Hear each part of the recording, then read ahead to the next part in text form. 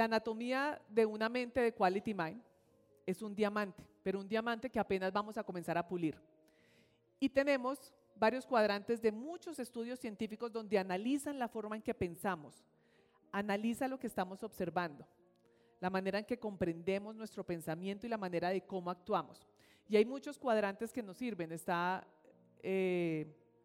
un estudio Dix, está el estudio de Hermann Brain, pero hablamos que Hipócrates en el 460 a.C. ya hablaba de esa diferencia en el cerebro y de las personalidades de cada persona. Y en esa época los diferenciaban con los 4 elementos: fuego, aire, tierra, agua. Y Galiano, más adelante, antes de Cristo también, comenzó a meterle introvertido, extrovertido, estable, inestable.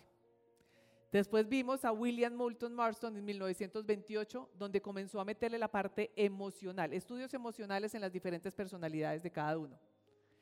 Hablamos de procesos cognitivos, y cuando hablamos de procesos cognitivos, ¿qué quiere decir cognitivo conductual? Cognitivo conductual tiene que ver cómo estoy pensando yo acerca de mí, qué estoy pensando yo acerca del otro y qué estoy pensando acerca de mi alrededor. Pero además, ¿qué? ¿Cómo actúo? ¿Qué estoy pensando yo acerca de yo? ¿Qué estoy pensando yo acerca del otro? ¿Y qué estoy pensando lo que está sucediendo alrededor? Pero además, ¿qué? El conductual. ¿Cómo actúo yo? Porque primero observo. ¿Qué me hace sentir lo que siento y observar lo que observo? ¿Qué pasa con la información? ¿Qué hacemos nosotros con esa información? Cognitivo conductual. Todos los procesos cognitivos tienen que ver con la percepción, la atención, el lenguaje, cómo me comunico, qué hago con la información, cómo comprendo y cómo estoy atenta a los demás. Por eso en Quality Mind hoy hacemos este recorrido para que lo que ustedes están haciendo van a ser un camino al interior, ¿recuerdan? Un viaje interior humano para ser humanos. En esta herramienta que significa Hermann Brain Dominant Thinking, tenemos 4 diferentes personalidades. Y muchas veces nosotros nacemos con algunas habilidades. El que le gusta hablar, el que le gusta pintar, el que le gusta las matemáticas, el que tiene mucha habilidad. Pero durante los años, dependiendo de la carrera que elegimos, o porque nos toca, o porque así sucedió la vida, podemos ir cambiando un poco eso que creemos ser. Y vamos tomando habilidades en el camino por nuestro trabajo también. Entonces tenemos diferentes personalidades. Tenemos el azul, que es muy puntual, muy estricto. Jefes, toman decisiones, están al tanto, son puntuales.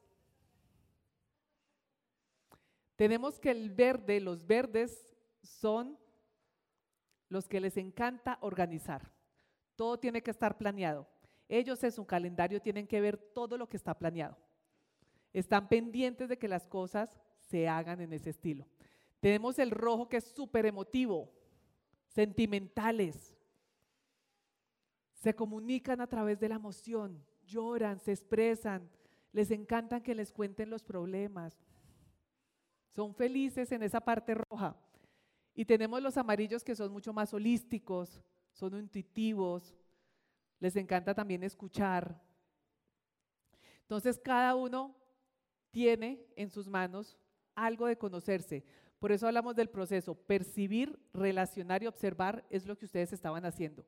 Estoy percibiendo esta palabra, qué hace este vocabulario, relaciono con mi comportamiento y tomo decisión de decir, sí, este soy yo, ¿no? Así que volvemos a este. El azul son racionales, analíticos. Los amarillos experimentales. Los verdes son prácticos, cuidadosos. Los rojos son emotivos. Muchas veces tenemos 4 preguntas. ¿Qué? El azul siempre está diciendo ¿qué? ¿Qué es lo que hay que hacer? ¿Qué vamos a hacer? ¿Qué es lo que está pasando? El verde, ¿cómo? ¿Cómo lo vamos a hacer? En 3 días, en una semana, en un mes, ¿cómo lo vamos a organizar? El rojo, ¿quién lo va a organizar? ¿Quién es esa persona? ¿Quiénes van a estar involucrados? El amarillo, ¿por qué? Quiero entender por qué lo están haciendo. Entonces ahí están un poquito indagando en esa parte de lo que son ustedes. Pero ahora vamos a confirmar. Aquí es muy importante que nos conozcamos, sobre todo a nuestros compañeros, si pueden ver por qué. Porque nosotros no solamente somos un cuadrante, sino que la idea también es ver la oportunidad en las preferencias de las otras personas, para que si a ti algo te molesta, que en este momento dices, si no te hablan con claridad, las personas que tienen que comunicarse contigo tengan presente que cuando se van a dirigir contigo, la idea es que van a hacer un esfuerzo para comunicarte con claridad. Pero así entre todos nosotros en los cargos de trabajo, ¿cómo es nuestro compañero y cómo soy yo? ¿Desde dónde estoy yo en este momento? ¿Desde dónde yo estoy observando? ¿Desde dónde tengo expectativa? ¿Por qué me frustro? Porque también cuando te frustra puedes explicarle al compañero, oye, yo necesito que me comuniques con claridad. Pero a veces, como no nos conocemos o no estamos acostumbrados a comunicar mis preferencias, pues hay choques en el trabajo.